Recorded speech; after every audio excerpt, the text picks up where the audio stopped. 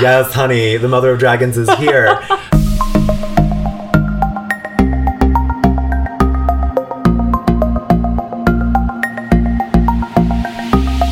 It is Tuesday, November 13th, and this is the latest episode of your Typed Out podcast.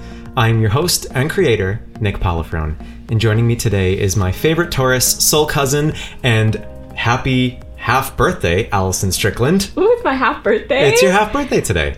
Oh, where's my present? It's being on this podcast.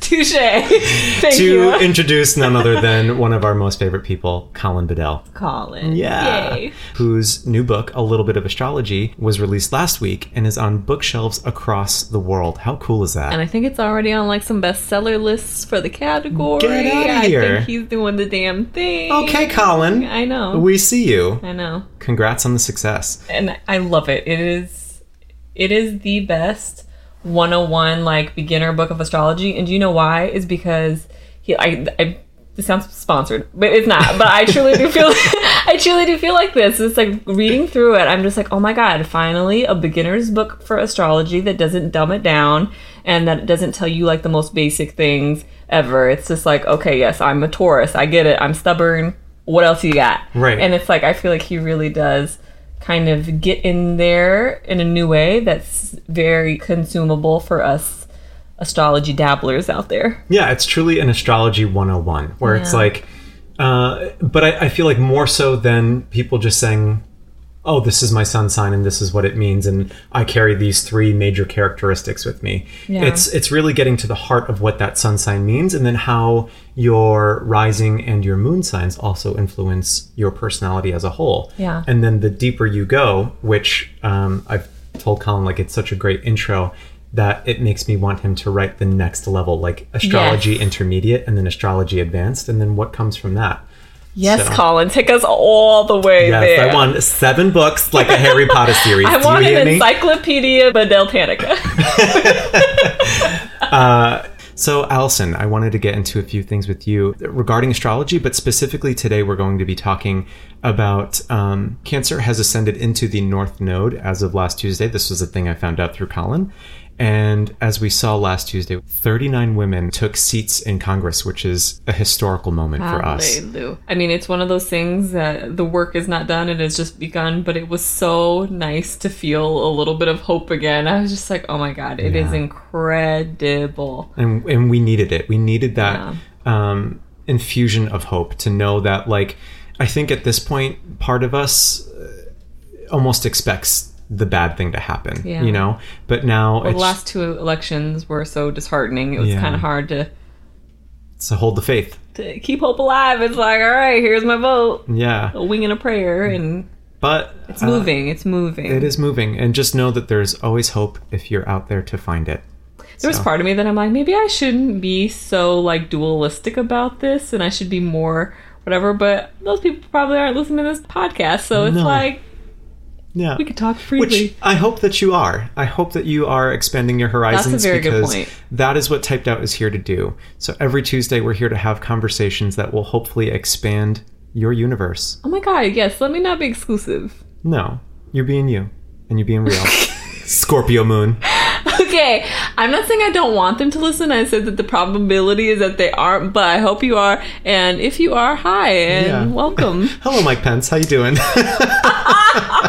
We're happy to have you. Oh my God, just Mike, we need to talk. We need to talk, Mike. And if you ever want to come on and like be a co-host or something, you let me know, all right? I love how we're talking about Colin and all of a sudden the both of us become Long Islanders. We're Long Island moms. Such a poser. I'm from Seattle. I could not be more West Coast, as you can probably hear in my voice.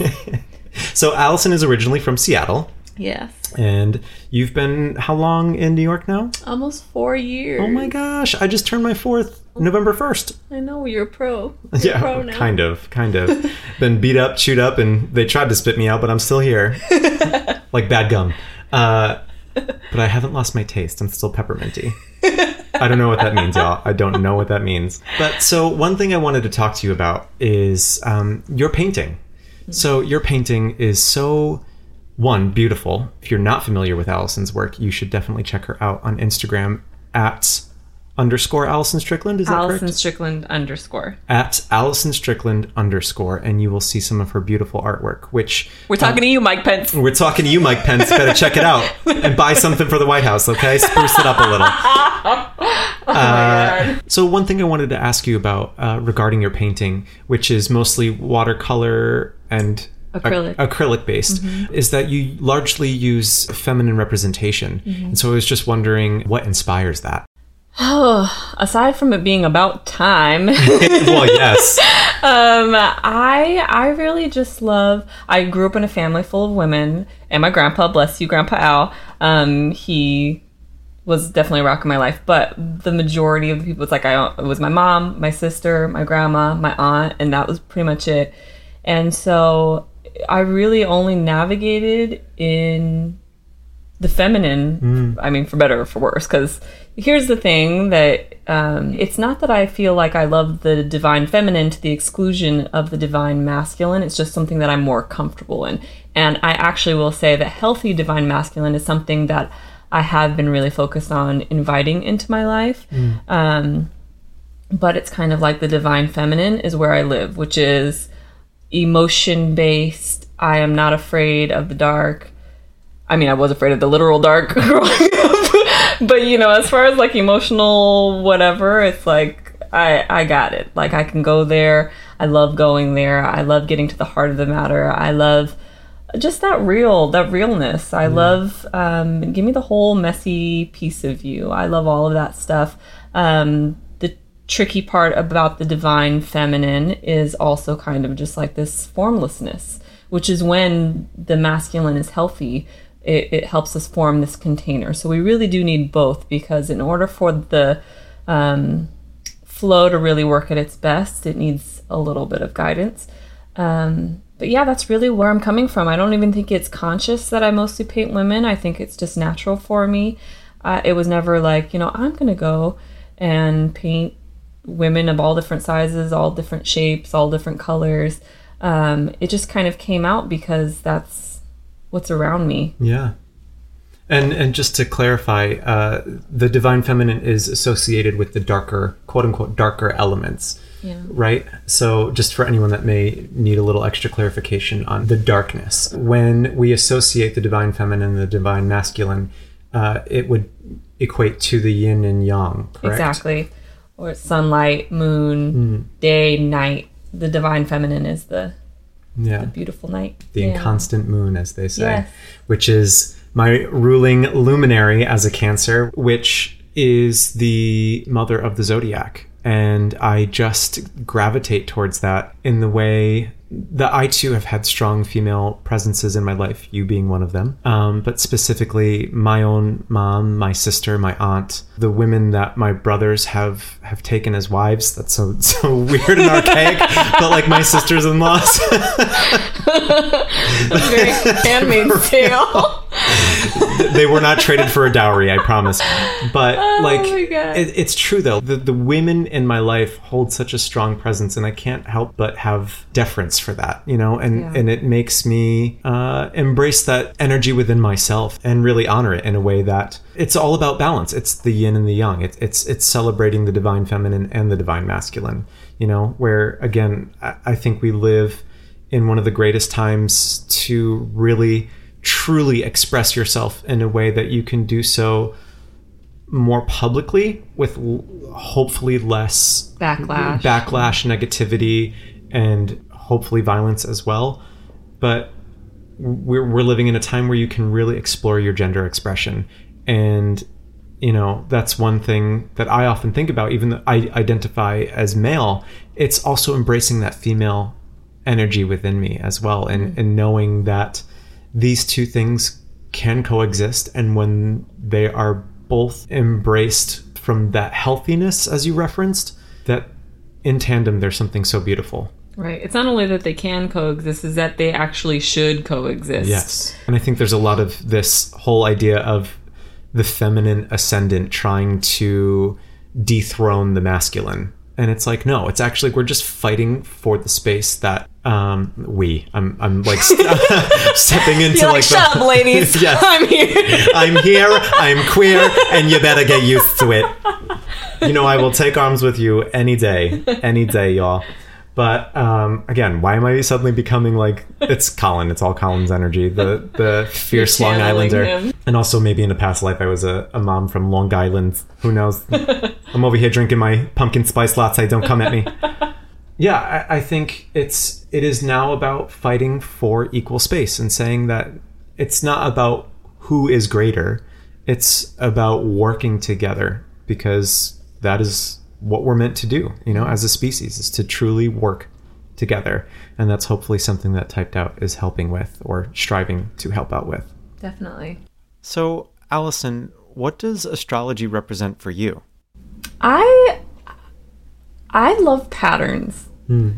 I always tell people, like, astrology is not my Bible. I don't live and die by it, but you can't deny the patterns. Yeah.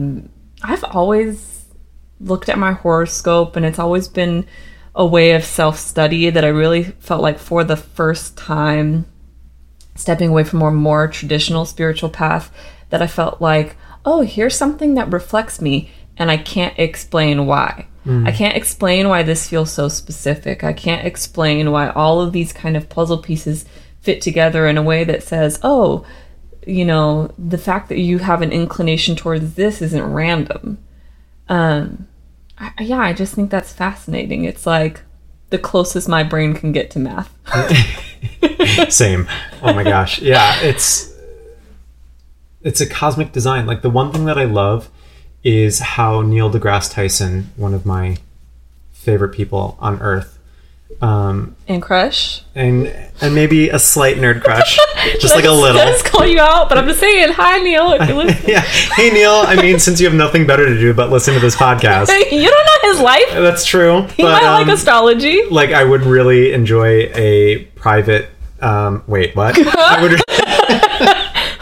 What I'm saying is, if you would like to give a friend a tour of your rocket ship, of your what? He has a rocket ship in his office. What I'm saying is, like, if you would like to sit down and have a conversation about astronomy, I would very much appreciate that. That got real weird, but I'm here for it. You're red. I love it. I'm so red right now. Woo. Okay, but I'm sorry. I'm being naughty. No, it's okay. I love it. We got real heavy and then real light, but light in the loafers. One thing that I love that Neil deGrasse Tyson says is that we are all made of star stuff. Yes. And so, yes, that's true. I mean, we are made of the same particles that came from the Big Bang.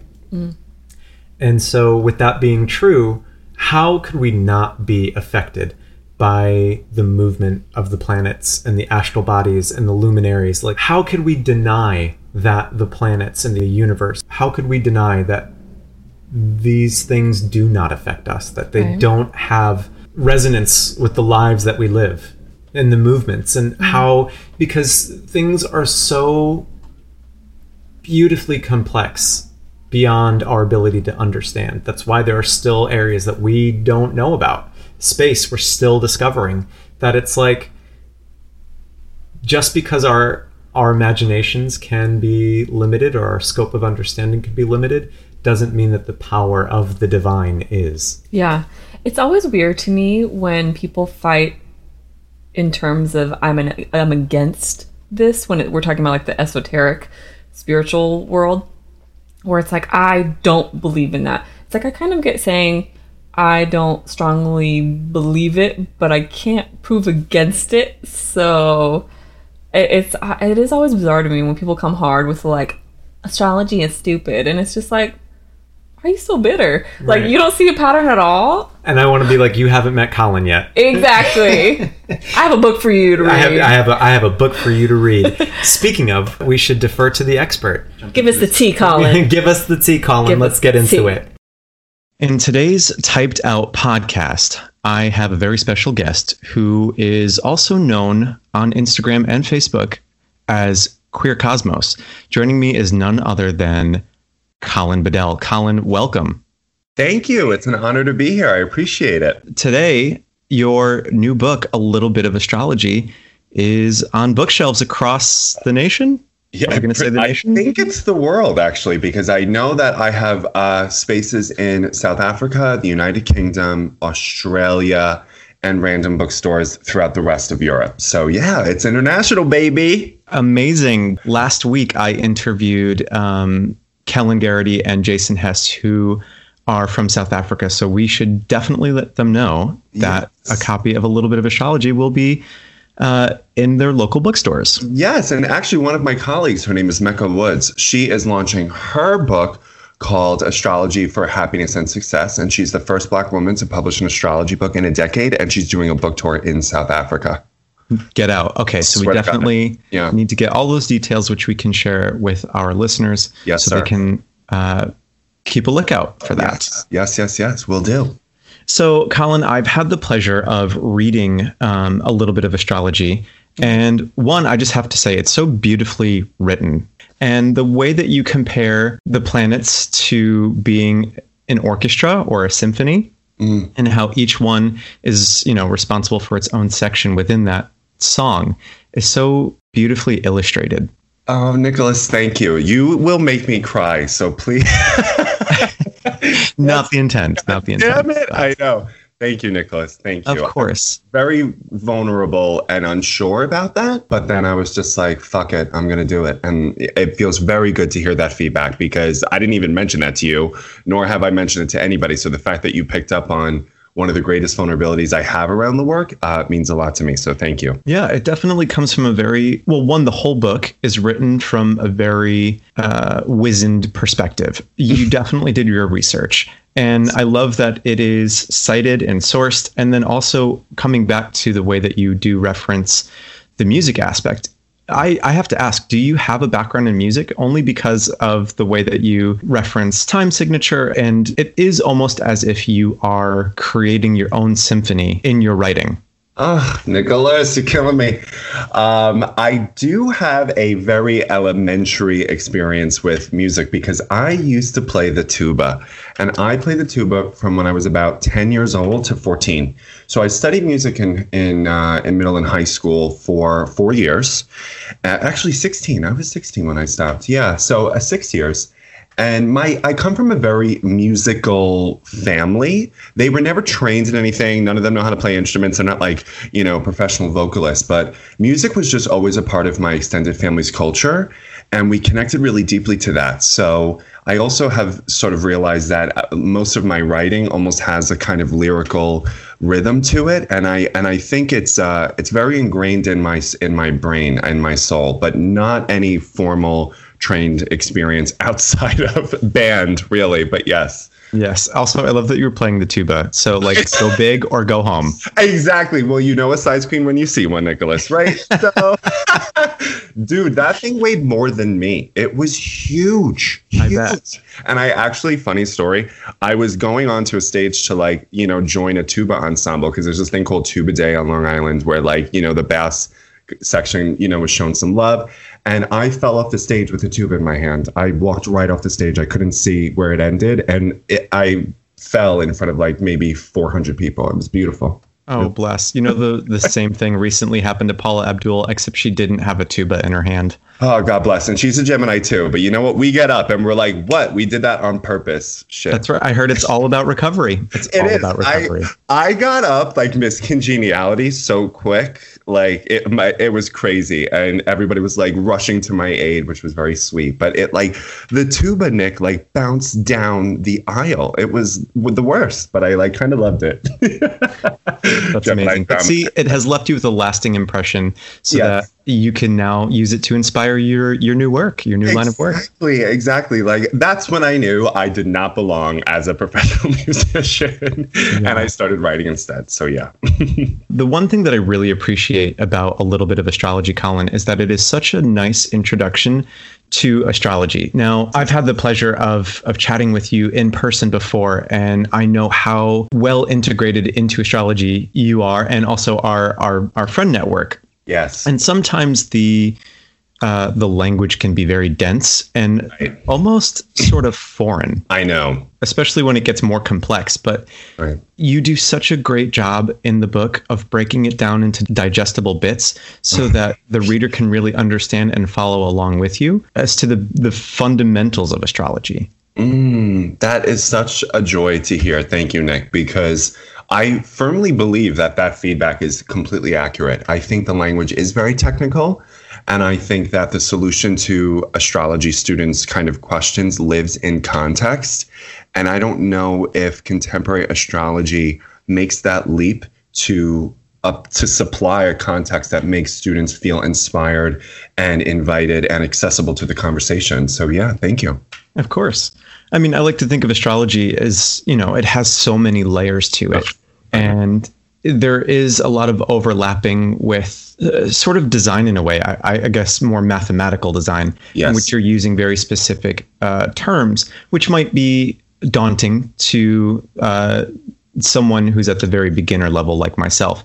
But what I felt like you did very well in the book was to sort of lay that foundation so that hopefully the next Colin Bedell book can build on that foundation. That would and we can become masters of our own destiny, as it were. I love it, Nicholas. Well, hopefully that can happen, because it's true. As soon as the first one was done, I was like, I may have a couple of more in me, because this had to be really tiny. So I hope I can make the next one a little bit longer with the word count. So thank you for saying that. Of course. So one thing I would love to jump into, especially at the beginner level with astrology, because I'm sure a lot of listeners have heard astrology. Astrology definitely has risen to a level where most everyone sort of knows their sun sign, their rising sign, their moon sign. But I feel like it's surface level. Right. So could I ask you to please give like a brief description of the sun, the moon, and the rising sign for our listeners who may be beginners like myself? Yes, absolutely. So before I do that, it's really important to understand the way that astrology is calculated. So any astrologer is looking at the position of the 8 planets and 2 luminaries, right? So that's the sun, the moon, and then the rest would be Mercury to Pluto, because Pluto is still still a planet in astrology. And still one of the best Sailor Scouts who doesn't get the respect she deserves, but that's a whole other conversation we should geek out on. Other conversation. Right. So you take those really kind of 10 celestial bodies, right? And you find out where they are in relationship to the 12 zodiac constellations. Because when you say, hi, my name is Nicholas and I am a Cancer, what you're saying is, hi, my name is Nicholas and I was born while the sun was transiting the constellation Cancer. So it's helpful to kind of know the method to why we have a moon sign, why we have a sun sign. It's not just arbitrary, right? It's these luminaries are actually transiting one of the 12 zodiac constellations at any given moment. And the moment of our birth is what determines our sun and moon and rising sign. Okay. So in terms of the rising sign, that's not determined by a luminary as it is so much determined by the time of birth. So the rising sign is the constellation that is on the easternmost horizon while the person is born. It is rising, right? Because all of the planets and all the luminaries rise in the east and set in the west. So it's also really beautiful to note that in one day, all of the zodiac sign constellations rise and set. So in any given moment, there's a zodiac constellation on the easternmost hemisphere for about an hour and a half. So when all 12 have risen, the day is complete, okay? So for the rising sign, that in you being a Scorpio rising, the constellation Scorpio was on the easternmost horizon the day that you were born. And since you were born while the sun was transiting Cancer, then the sun was in Cancer. Now, the rising sign represents the cover of your astrological book, right? So it's the energy that you walk into a party with. It's the energy that people immediately perceive when they first meet you for the first time. And it's kind of a helpful analysis, because I'm sure people may have wondered, like, hey, I wonder what my first impression is. Well, look no further than your rising sign to know exactly what your first impression is. Okay, because that's the first thing that's on the horizon of your natal chart, and it's the first energy you walk into when you meet somebody for the first time. The sun represents where we get our life force. And the sun in astronomy is the life force of our galaxy, right? So the sun represents what motivates us. What's the position in terms of, do I want to download this energy? Do I want to access it? How do I understand what it means to be a Cancer? How do I let this story represent the source of my power, right? Because that's what the sun represents. And it's that which we need to achieve in this lifetime, okay? And the moon sign, and as we've discussed, the sun transits a zodiac sign for about a month. Rising signs are an hour and a half. The moon sign is every 2.5 days. So when you were born, the moon was transiting the constellation Virgo, thus determining you a Virgo moon. So the moon archetypally, of course, represents the feminine impulse, and the sun represents our solar kind of impulse, masculine impulse, right? So we project Cancer, but you receive like a Virgo. All right. So the moon represents also our relationship to maternity, home, family, emotional safety.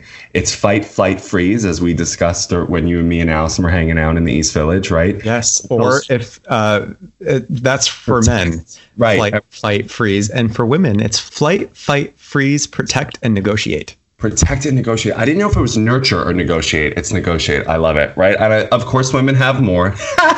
Yes. The superior gender, as we know. As we all know. Okay.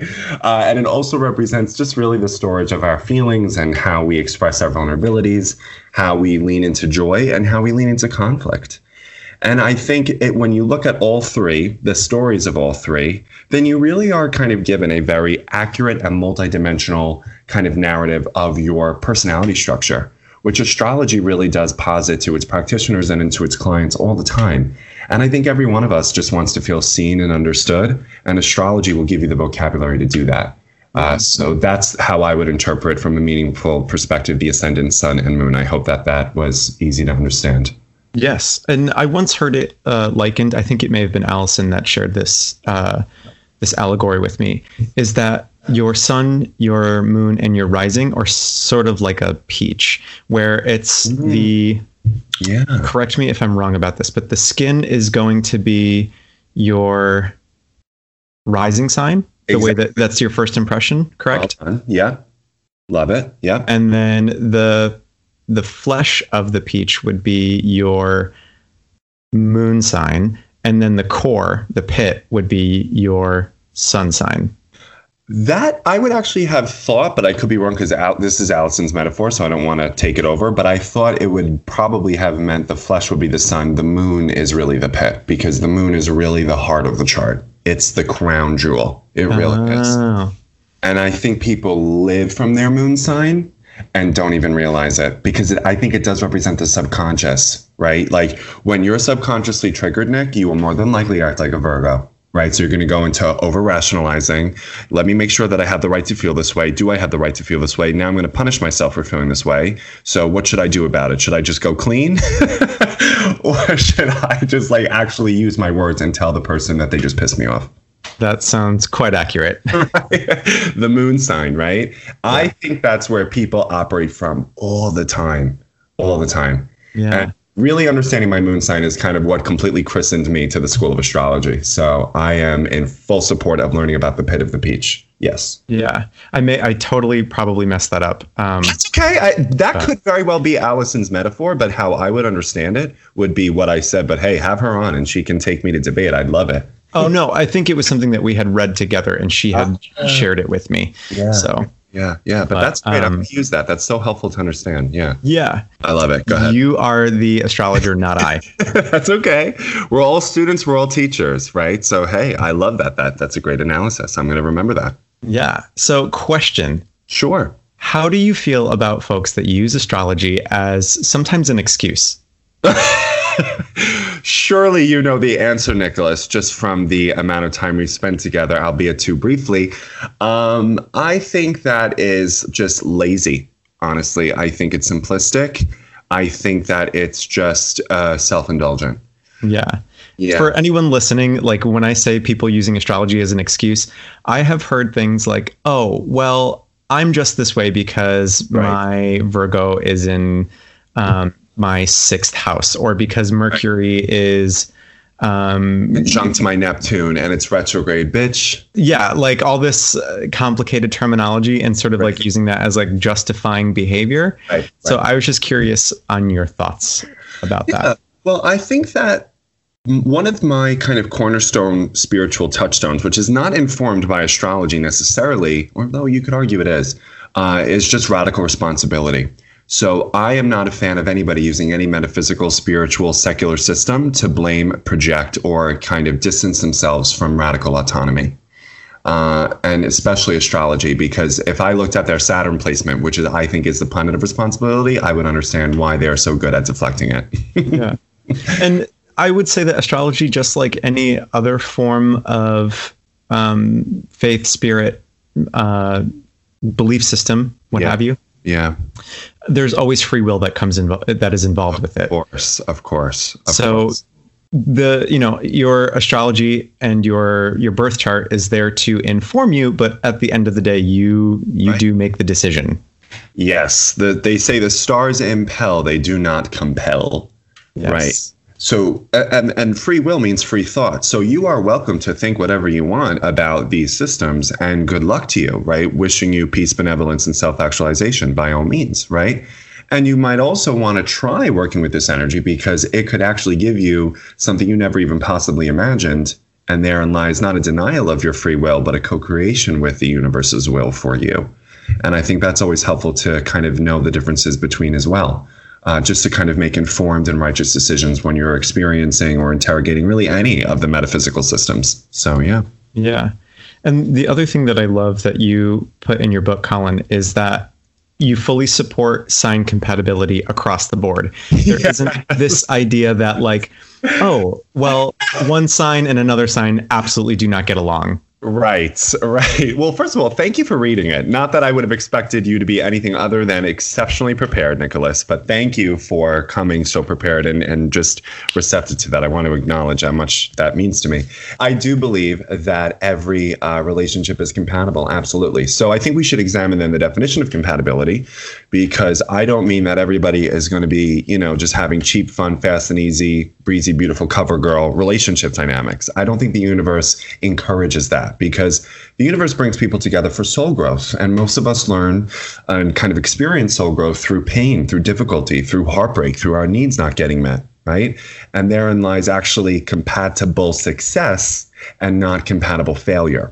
So I think we have to kind of use astrology's terminology to say, well, what's the assignment here between, say, two Cancers, a Cancer or Leo, right? Like what's happening here under the hood in terms of not identifying it rather as good or bad compatibility, but what in combination with each other could these two people learn about life and spirituality from each other?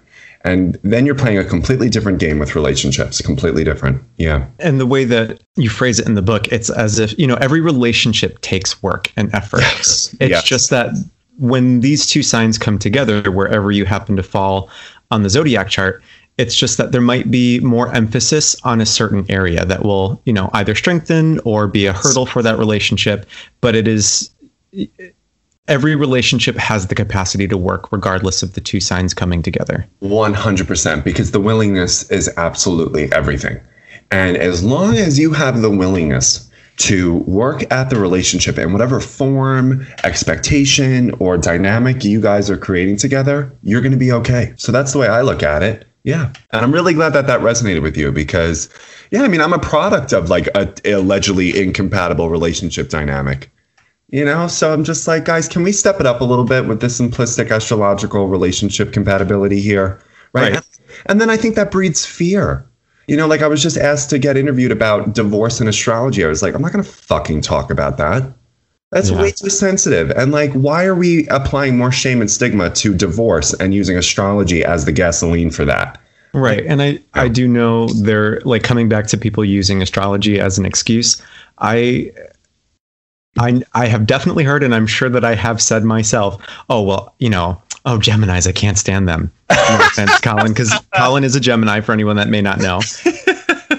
But I've definitely heard folks will be like, oh, this particular sign, I can't, and create this police barrier around them where it's like, do not cross this line.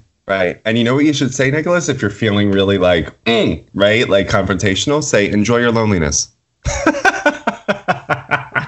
Oh my gosh. About it. I know. See, this is why you and I are friends, because I need a sensitivity pill. Right. No, it's really because when I hear that, what I know is that this person doesn't like to be triggered. And the universe is not invested in your comfort level, sweetie. Right. The universe is invested in you getting over yourself and getting to work. And if an astrological sign is really the catalyst for that, you better thank your lucky stars that you met them. Because guess what? If you don't get the lesson with them, you're going to get it again in about 15 minutes because you're going to meet someone just like them as soon as you leave the room. Right. So good luck with that. Right. And the day will come where you meet somebody who happens to be of that sign. Yeah. And are you going to be like, once you find out, you know, maybe over your first date and you drop that whole, oh, what's your sun sign? Right. Right. Will that be the impetus to get up and leave or to throw the drink in somebody's face because they happen to be what you previously thought of as an incompatible sign? Exactly. And you know what, Nick, what you're talking about, too, is that this idea that I'm really fascinated about within universal spiritual themes is that we do not perceive our own best interests. So anytime you're like, I could never date a Taurus, right? Well, let's really examine how well do you know what you need at any given moment? Yeah. Right? Because I bet your greatest mistakes started out as really good ideas. So what's great about astrology is that it actually kind of provides you with a schedule and a curriculum and themes and transits that help you understand what the universe's kind of interest is for you. And you can work with it and find a lot of success and happiness from that. Or by all means, think that you know everything. And again, enjoy your loneliness. Right. You know? But all the best things challenge you. That's the thing. You grow from challenge. Precisely. And astrology gives us very helpful vocabulary to sort of know, is this challenge, where is this taking place in home and career and relationships and emotional safety? Does my verbal communication need to step it up? How am I doing in terms of compromise? Do I have intimacy issues I need to be aware of? Right? Astrology can really locate those challenge topics all the time if we're willing to work with it. Yep. Another concept that has fallen into, or I should say, another astrological term that has fallen into popular mainstream would be retrogrades. So like Mercury retrograde, Venus retrograde, which I know that we're currently experiencing. Well done. Could you please explain to our listeners, like myself, again, the newbies to astrology, what a retrograde is? Because I was reading the book and I did a bit of research to figure out exactly what a retrograde movement is. But if you could please elaborate.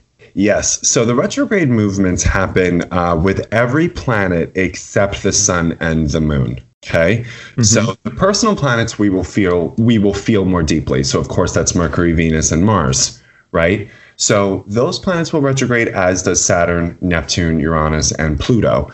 And what happens, I find, from a transit level, and transit meaning when a planet is currently retrograde, as is Venus, while this conversation is being recorded, is that the zodiac the universe inspires the zodiac to review, reformulate, and reassess their relationship to all the Venus ruled topics, which are values, the divine feminine within our chart, how we cherish the women in our lives, sensuality, romance, and finance, right? Because modernity moves too fast. We are not given appropriate time to contemplate and integrate that which we have learned over these serious topics throughout the last 6 months into our nervous system. So when Venus retrogrades, it's a really important time for you to take a pause, for me to take a pause, and really kind of ask ourselves, how are we doing in this department, right? Yeah. And thereby allowing that data integration to percolate into our thoughts so that we can make higher decisions based off of the values that we've now firmly implemented, and we can walk with stronger integrity around these arenas. So Mercury retrograde happens 3 to 4 times a year, depending on the year. And that's, of course, the most demonized. And I was born during one. So, of course, I'm very sensitive about it because I actually think Mercury retrogrades are a really wonderful opportunity period for us to kind of remember, hey, you know what? On my best day, with my most prolific mental strategy, I could still fuck this up because on the way to a job interview, the E could cancel or whatever, and then I'm recirculated, and the next thing I know, I'm completely out of control, right? That's good because it strengthens my and your resilience, intellectual flexibility, throwing away a rigid plan, right? These are important moments for each and every one of us to really examine retrogrades as opportunity periods. Yeah, there are times to reflect. Yes, any like to think. verb with RE is what we should do during a retrograde. Reevaluate, reassess, reformulate, right? Review, reimagine. All of those things under the kind of topics and ideas that the planet rules are kind of topics that we're going to want to reimagine while the planet is retrograde. So from an astronomical point of view, it's just when, according to the distance between the Earth's hemisphere and the way the planets are located, it just looks as if they're moving backwards, but they're not.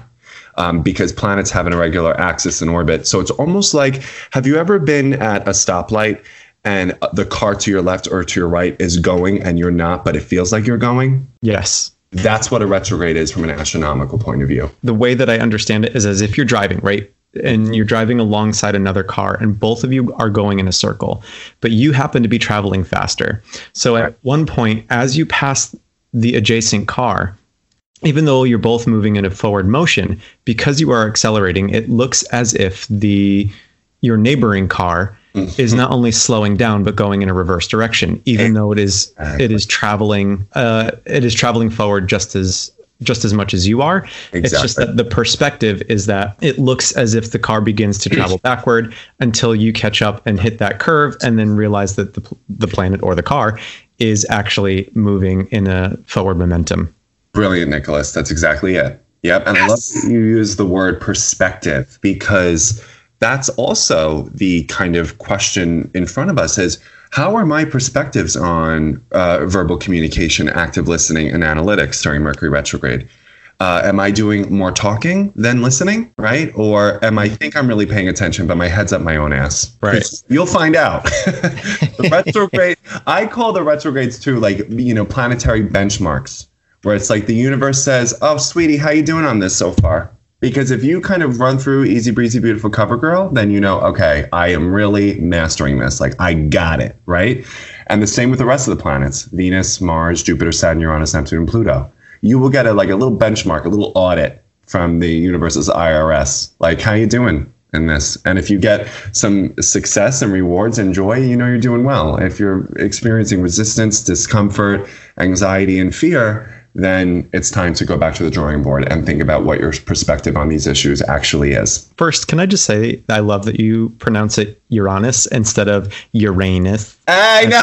As is the popular way of saying it. I know. Well, I don't. It's definitely like an astrological, like, de facto thing. We have to do it because we'll just all laugh. And like, we're all 5 years old when we hear it. It's like, I'm so guilty of it. But yes, I know I have to say Uranus.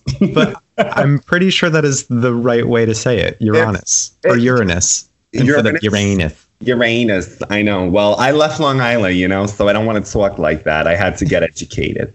But yes, I tried to say Uranus without laughing. Yeah. I appreciate it. Thank you. Because nobody likes to say their Uranus. I know, exactly. And like, she wouldn't either. She's the baddest bitch. So like, you better say her name correctly. That's right. That's right, bitch.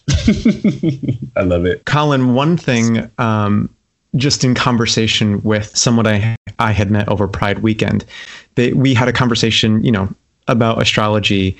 And she mentioned that astrology has become adopted by the queer community as a sort of religion or faith-based system, in a way that no other faith-based system, because not to make a religion out of it, but something.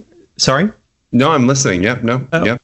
So she was saying that like the queer community has adopted astrology as really their own faith-based system. Yes. And because most other organized religions generally don't support us. Right. And I think there's a level of beauty in that. And yes. I wanted to hit on your moniker, Queer Cosmos, and I was wondering if there was any overlap there. Yes, because I think what I was realizing is that there were many successful queer astrologers, and there are, right? I am not the first, the only, or the last.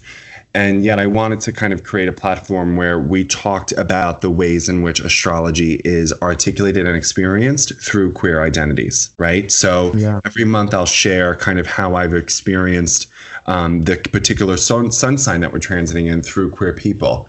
and, you know, just kind of make that character articulation less heteronormative, no gender pronouns, right? And just kind of more reflective of the patterns I've observed with queer Scorpio people, for example, because that was the last one that I posted. Your friend is absolutely right. I think there is something to be said over the fact that astrology and queer people were always othered, right? Like during the Age of Enlightenment, astrology and astronomy and like just universal spiritual identities was all one. There was no barrier between them.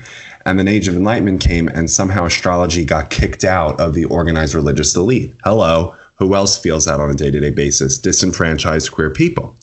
And I think that both astrology practitioners and queer people feel a sense of solace from the fact that we use that kind of otherness to empower ourselves, you know, and there's this real sense of like knowing, hey, much like my queer experiences, astrology embodies my own feelings of abandonment, of not belonging, right? I think that's really beautiful. And there's no shame, stigma, judgment attached to the way that astrology theoretically is supposed to be practiced. Yeah. And there's even room for like exploring Uranus, it's funny you mentioned that, as like the queer planet, right? There was a whole lecture about it in the astrology conference that I went to. Whereas, like, I don't see that happening in other kind of traditional, you know, religious spaces as, you know, surprise, surprise, right? But I think there's a lot in common there, like the link that I sent you about the witches, right? Queer people relate to othered metaphysical things. Tarot is extremely popular with us, too. Yeah. Right? It's like that which is in the darkness, we then reclaim as our own. We use that disempowerment to then empower ourselves. And that's why we're some of the greatest exhibitors of these systems. Yeah. Yeah, 100%. I agree with what your friend said at Pride. Absolutely. And the other, I do want to jump into that link, which basically was drawing the connection between the queer community and witches, like how we just have such a strong affinity for divinely magical women. Yes.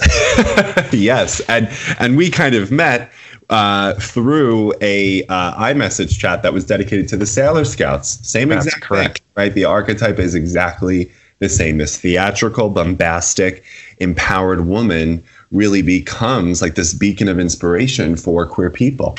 Yeah. And when I was reading that article, one thing that I thought was a standout point was that the witch in culture, in history, in literary form generally represents the empowered woman that is the opposite but equivalent to the powerful male. Yes. And the powerful male were the people who called us the F word and were the most guilty of weaponizing their masculinity against us and other women. Right. Yeah. So that's what we have in common, is then seeing the empowered woman scaring the man. And that's what we love. We're like, yes, finally, someone's doing it. Right. Yeah, absolutely. And also the other thing that I wanted to ask you about is that for our trans community, I know that there can be two charts or like an adopted chart that they could follow in order to get some more accurate information based on identity. Yes, indeed. Because obviously I feel with my trans clients and our trans friends, we know that they have this context in their experiences around identity being assigned to them. Right, because their gender was assigned to them at birth, and they reject that through identifying as trans. And I think you could wonder, are astrological charts also wrongfully assigned to trans folks? Right. So I've asked a few trans folks who are astrology conscious to tell me which charts they relate to in terms of, was it the one when they took their first breath, right? The natal chart of their first birthday. Or is it the natal chart of which they can accurately remember identifying as trans? Yeah. And they say it's both. I'm like, of course it is. Yes. Right. It's not either or. It's both and, not only, but also, which is so fucking queer too. Right. Because fuck the binary.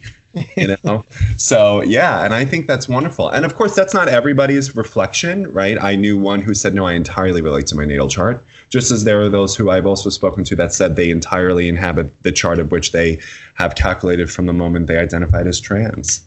Yeah. So yeah, and there's astrology once again proving a resource and just an application to gender nonconforming and trans people. Absolutely. Yeah. Colin, one thing I also wanted to bring up, from the book very early on, you mentioned that astrology generally comes back to the forefront during conflicting times. Yes. And I wanted to pick your brain about that. Have you found that to be true? Because I know that astrology has definitely been on the rise since as long as I can remember. But now, I mean, yes, it's a time of political and social contention. Yes. Have you found a marked difference in the increased interest of astrology? I have, and I think it's because I think people are wondering, is there another kind of way to live life other than this attack, defense, emotional warfare, political drama? Is there another way to see people? And I think astrology, again, can be that space. It's not for everybody, right? It claims no monopoly on truth, and it's not necessarily inherently something everybody needs to know. But if I think it's for you, you know it. And I think people really rely on it during these complex political times because it gives them the template. It gives them a sense of self-awareness. It gives them a sense of like, you have a function to fulfill here. Right. Right. And please tend to that function because everybody's is different. But if everybody tends to theirs with radical responsibility and empowerment, then this could actually be the solution to turn the ship around. Right. So yes, absolutely. And it's extraordinary. And I think the astrologers that are really gaining traction right now are the ones that can talk about complex political, social issues through the lens of astrology and also practical application as well. Because rightfully so, consumers of information are not necessarily trusting of traditional corporate media. They're not trusting of clergy. They're not even trusting of parents, right? So astrology can be that place to say, your reservation and skepticism is valid. Let me help you with this resource. Yeah. Now, is there a way that we can use our personal astrology as a way to inform ourselves and respond to, our environment, our divisive environment? Absolutely. 100%. Because I think that if we're looking at the spaces in the chart that can really kind of contextualize what your purpose is right now, you're going to want to look at your midheaven. You're going to want to look at your Neptune. You're going to want to look at your Saturn, right? Mercury. How are you doing with communicating with people who disagree with you? Mm-hmm. Right. And just really know that from those positions, you will be given a very kind of helpful and specific manual to really direct you into where you need to go. I also think that what I love about astrology is it does have an angle where all one needs to do is ask and you will be given the direction you need. Right. Yeah. So ask the inner conscience within. Right. What is my function here? What do I need to do? What do I need? How do I need to step it up? What do I need to let go of? Who do I need to talk to?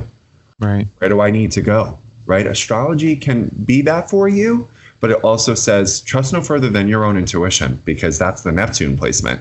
And Neptune represents our communication with the divine. And if you want to receive direction, all you need to do is ask. Yeah, which goes to show that astrology is so much more than just your horoscope, which I know people take it at that level. And then it's like, oh, I'll read my horoscope, see if it applies, which depending on the source may or may not feel arbitrary. Right. But it goes so much deeper than that. Yes. And I think because you're a Harry Potter fan, as I know, right? Absolutely. Hello. I think that it's almost like the room of requirement. It's like astrology will give you what you need, right? If you're looking at this space where like you just want a quick, easy, direct assessment, it'll do that for you. If you want profound spiritual rigor and depth, it'll give that to you too. Whatever you need, it's there. I love that. And there feels as if there's nothing preconceived about astrology. It just sort of is, I know. Well, because it was the Tetrabiblios, which were the 4 books inscribed in the Middle East. So we're talking about modern day Iraq, because it was Mesopotamia and Assyria. Those were scribed in 3500 BC, right? That's so before Christ, but now it would be what, BCE, before the Common Era. Right, exactly. Thank you, Virgo Moon. Sorry. I love it. BCE, exactly. So yeah, we're talking about something literally older than time, practically. My God. And yet we're studying time, which I like too, because the irony is definitely not lost on me. But yeah, it's such a helpful system. No matter what time you're looking at it, it can be so efficient for you, or it doesn't have to be for you too. And I hope you find whatever it is that you need. Yeah. I have one more question. Sure. for you, and then we can move towards a wrap up, just because I want to be conscious of your time, because I know that you have other more important things Stop to it. get No, to. the only thing that's important is me talking to you right now, because I am present to this sacred assignment we have together, Nicholas. Go ahead. Well, thank you, sir.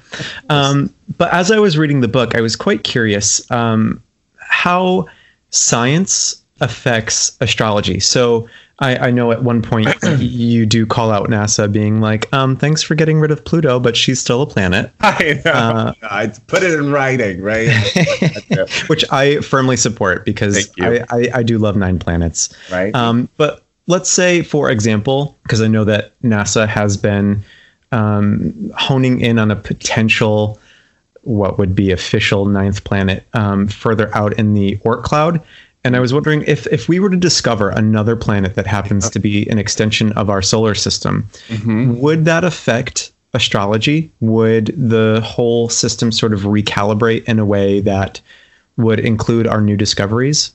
Yes, because interestingly enough, Saturn, Uranus, Neptune, and Pluto were not discovered at the same time as Mercury, Venus, Mars, and Jupiter. I think Pluto was discovered in the 1950s, so it's quite new. And then just as quickly as it appeared, we had to say goodbye to our little dwarf star. No, so I think that, yes, to your point, what I've heard through astrological lectures is that when science discovers new planets, it's usually at the dawn of new expansions in the collective conscience, right? New planets signify a wider kind of understanding around identity and the collective good. Interesting. So yes, I'm sure that that's exactly what it would mean. And then astrologers would need to say, okay, how can we incorporate this energy, and how is it applicable to make sense of the complex times in which we live? Yeah, whenever new planets are discovered, that's usually when the printing press is then kind of just, expanded upon, and when democracy was enshrined in the United States Constitution. I mean, radical experimentation usually kind of follows new explorations and discoveries of planets. So isn't that fascinating? It is fascinating. I love it because it combines 2 of my very favorite things, which happens to be spirit and science. Yes. And you know what, Nick? According to A Course in Miracles, spirit and science at their peak are the same thing. I totally believe that. Me too. As Stephen Hawking would say, you only need to look at science and the fundamentals of science to see God, or, the creation of the universe should lead you to divine inspiration, I suppose. Oh, that's beautiful, right? And we get into so much trouble when we're so simplistic about, oh, no, it can't possibly be textured by both. Well, maybe it is. Right. And let's use that to our advantage to really kind of collaborate and discuss and debate and figure out like where we got it wrong, where you got it wrong, and how we can improve together. Because that's where astrology was founded first, was astronomy. Right. They were all one and the same. And then the Age of Enlightenment, we got kicked out. And I think of a lot of astrologers who have been, dying to get back into the club that doesn't want them. It's like, don't worry about it. But yeah, I think that could happen in terms of new discoveries in planets and new awareness following that shortly after. Absolutely. And we always adjust to the new information that is provided. So, because all we can rely on is that. Right. New information is always going to be made available to us. And who are we going to be? Do we want to keep wearing our children's clothes, or do we want to put our big boys and big girl pants on and really use this information to move the conversation forward? That's right. It's like, do you want to be just a Sailor Scout, or do you want to be a Super Sailor Scout? Ooh, Nicholas! I want to be a Super Sailor Scout. I know you do too, and I know all your listeners want to too. Absolutely. So, Colin, outside of your wonderful book, A Little Bit of Astrology, I know that you also provide chart reading services, correct? Sir. Yes, I do. I do natal chart readings, solar return readings, Saturn return readings for anybody born with Saturn and Capricorn. So that's 1988 to 1990 or 1959 to 1962, and compatibility readings as well. And where can we find you in order to get our chart read? You can find me at queercosmos.com/readings. And that's where my rates and options are there for you. And if you have any questions, you can always email me at colin@queercosmos.com. If you wanted to kind of learn more about the technique before purchasing, that's totally fine. So yes. And a copy of A Little Bit of Astrology by Mr. Colin Bedell can be found on bookshelves across the world, as we found out. It's crazy. Today. Yes.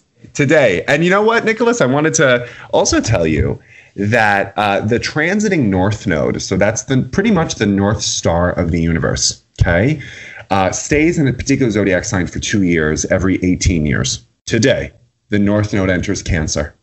Yes, Cancer girl. Yes. So I wrote in my horoscopes that what the universe needs from you right now, and any Cancer person listening, is to really express that which comes so prodigiously to you at the front of the lines, because Cancer energy is going to be the one that takes us home. Because that's what we're all about. That's what you're all about. So emotional safety, building a family, right? Treating everybody like they are family, because if we do, then we'll take care of each other and we're not going to find ourselves in horrible emotional warfare, right? Yeah. And just really like tending to the safety of children, tending to the safety of family, honoring the divine feminine within, you know, and just like imagining home as a place that we cultivate and protect and honor.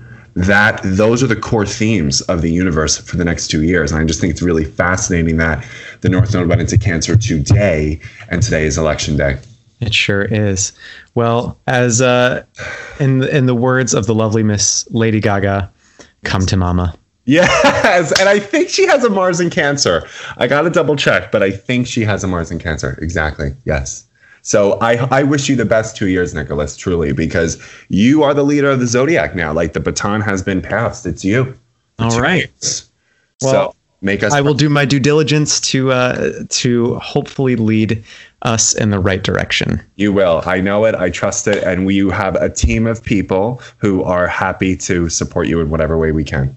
Well, thank you very much. Of course. And Colin, thank you so much for joining me today. And I can only encourage everyone listening to go out and pick up a copy of Colin's book, A Little Bit of Astrology, which will give you all the information that you need to get your feet wet, to use a nice little Cancerian analogy there, in the world of astrology. So head on out to your local bookstore, pick up a copy of A Little Bit of Astrology. And again, Colin, thank you for joining me.